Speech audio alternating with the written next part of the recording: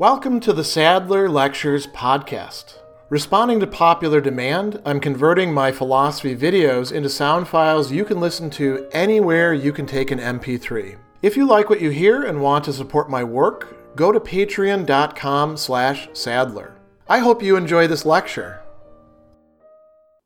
Early on in Book 3 of his work on anger, Seneca is going to make an argument to us, his readers, that anger is not only a vice and a bad vice, but the worst of all of the vices. And this is a pretty strong statement on his part, and so he's going to make an argument by raising all sorts of points, many of which are comparisons between anger and the other vices, sort of heaping up evidence for the claim that he wants to make. And you might say, well, why is he doing this? What is the point of making an argument like this? Well, there's a certain rhetorical force to saying that this is an incredibly serious matter, one that we need to address and root out entirely, which is part of the point that he wants to make. And chapter 1 and chapter 2 are not the only places where he's going to say that anger is indeed, the worst, but a lot of arguments are concentrated there, so we're going to focus just on those arguments that he's providing, and we'll see there are already quite a lot. And he begins by saying, after talking about how we need to address anger in different people in different ways, he says, all other passions tolerate being put off and are to be treated slowly. But anger's violence, and he uses the word violentia there, right? So this impetus that it has, once it has been aroused in Kita and is hurrying along, is speeding along, it doesn't progress little by little, but instead it is present as a complete phenomenon, or, to use the Latin word tota there, which means whole, as a totality. Once you get angry, once you actually proceed to the point where you're out of control, you are as angry as you can be. And so he goes on and he says, here's another consideration. It doesn't just trouble our minds in the ways of other vices, right? The other vices will make us think about things and tempt us and all that. But anger actually, as he says, leads the mind astray. Abducit. So this is from ducere, to lead, right? And ab means away from what we should be focusing on. And then it drives them, ex agitat. What does it drive people into? It leads them astray, drives them on when they lack self-control and are eager even for an evil in which all will share. So there's something about anger that's different than the other vices. And we could stop and reflect on this for a moment. He's going to talk later about lust and greed and ambition, right? So ambition isn't ambition that everybody in some way benefit or suffer. It's for me, right? Same thing with lust. If I'm filled with lust, I'm not like, I'm going to go have sex with that person, and I want you to feel that way too. Anger tends to spread itself out in different ways, right? And he goes on with that and he says, how does it lead us astray? It rages not only against targets it's marked out, the people that we're actually angry at, but against whatever gets in its way. A person once angry will easily turn that anger on somebody who's defending the other person, who's even saying, hey man, calm down. One of the best ways to get an angry person to turn their ire at you is to tell them that, right? So that's an interesting secondary argument. He also contrasts anger against the other vices in terms of, we could call it, its ability to be recalled. He says all the other vices give our minds a shove, right? They push us in a certain direction. Anger pitches them headlong. So this is a difference, we could say, not in absolute kind, but in intensity. He says, even if it's not possible to resist one's passions, at least the passions themselves may come to a standstill. Is that the case with all the passions? If we think about this, maybe that's not a great argument. Greed doesn't seem to have any bounds. Maybe ambition doesn't either, but lust certainly does. You feel sexual desire, you go and have sex, now for a little while at least, you're not so interested in it, the vices come to an end. Same with gluttony or other things we could say. But anger, once you actually slide into it, there's no coming back, Seneca is saying. He says, he's got this great example. This one accelerates anger, just like lightning bolts and storm gusts and anything that can't be called back, because they don't just move, they plunge. So earlier on, he actually talked about, this metaphor of jumping off a cliff. Before you actually jump, you got a choice, right? You may have somebody pushing you, like the anger, but if you don't jump, you're good. But once you jump, you can't say, halfway down, I don't think this is a great idea. I think I'd like to go back up there. No, it's on its way.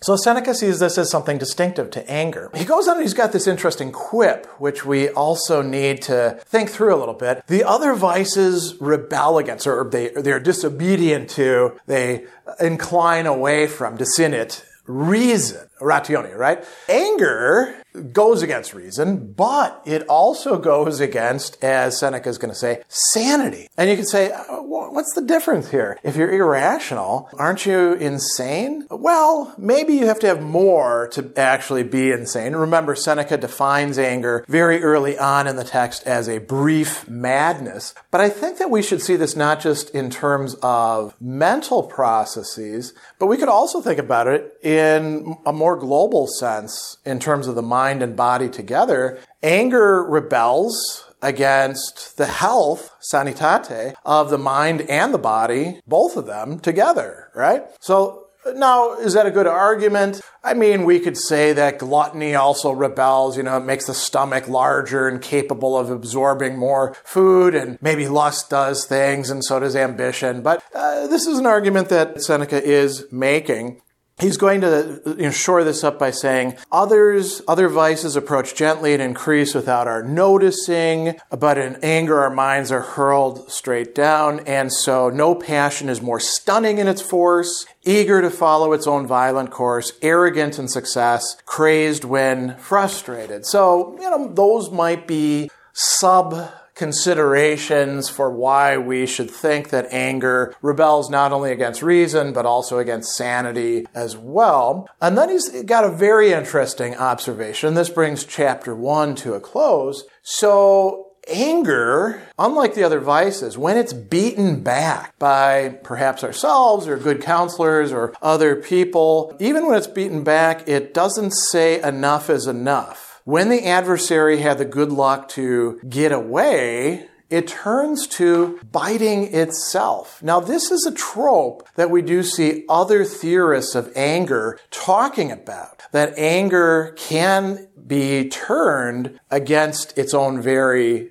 self, right? In this case, Seneca talks about it as biting. That's a characteristic word associated with anger as a metaphor. And this is not the case of anger being directed against itself so as to rein it in. It's rather that it's so frustrated that it cannot reach its targets that it turns inward on the person who feels it. And, the anger wounds itself, it tears itself, it lacerates itself. So this is a very common trope that we see discussed quite a bit in later literature. So these are a bunch of considerations that he's sort of like listing off one after the other. And then in chapter 2, he's going to bring up 2 other really important considerations. Again, why anger is worse than the other vices, and indeed is the worst of the vices. So another has to do with its extent. And by that, we can mean not just how far anger will go, but who can feel it.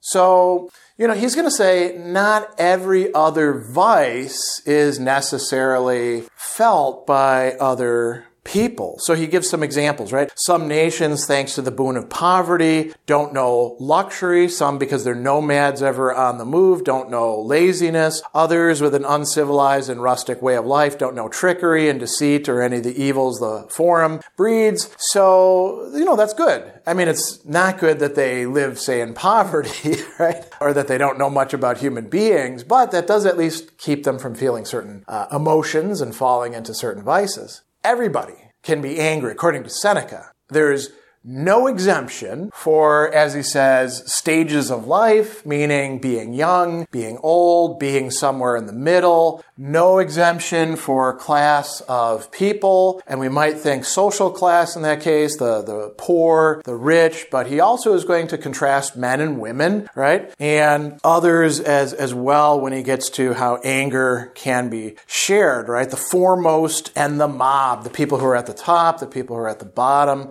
Anybody can get angry. So nobody is free of it. And that's another reason we need to be, more careful about it. And so is this an argument for being the worst? It's not worst in the same sense that these are, but it is worse than the other vices in that it can grip anybody, no matter what their condition is. Unless, of course, their condition is having worked on their anger and gotten it in check. The other thing that he brings up is very interesting. It involves a psychological dynamic that we have come to call later on emotional contagion. And Seneca is trying to argue that the only emotion that we have this social contagion in a very broad sense going on with is anger. And he's not just talking about a crowd, he's talking about an entire populace of people. So he says that whereas other vices seize upon individuals, right? Human beings as particular human beings, this is the one passion that a whole populace sometimes contracts, or